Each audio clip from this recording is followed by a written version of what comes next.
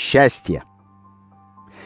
Подлинная радость и счастье обладают большой ценностью. Если человек не выживает, о радости и счастье не может быть и речи. Нелегко выживать в хаотичном, бесчестном и, большей частью, безнравственном обществе. Любой человек и любая группа стремятся по мере сил получать от жизни удовольствие и избегать боли. Вашему выживанию могут угрожать дурные поступки окружающих вас людей. Из-за бесчестности и дурного поведения окружающих ваше счастье может быть омрачено трагедией и горем.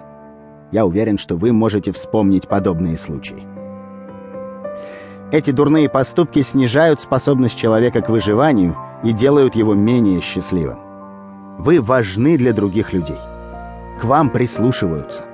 Вы можете влиять на других. Счастье и беды ваших знакомых не безразличны вам. Используя эту книгу, вы можете без особого труда помочь им выживать и вести более счастливую жизнь. И хотя никто не может гарантировать счастье другого, тем не менее можно повысить его шансы на выживание и счастливую жизнь. А вместе с тем повысятся и ваши шансы. В ваших силах указать дорогу к более безопасной и счастливой жизни.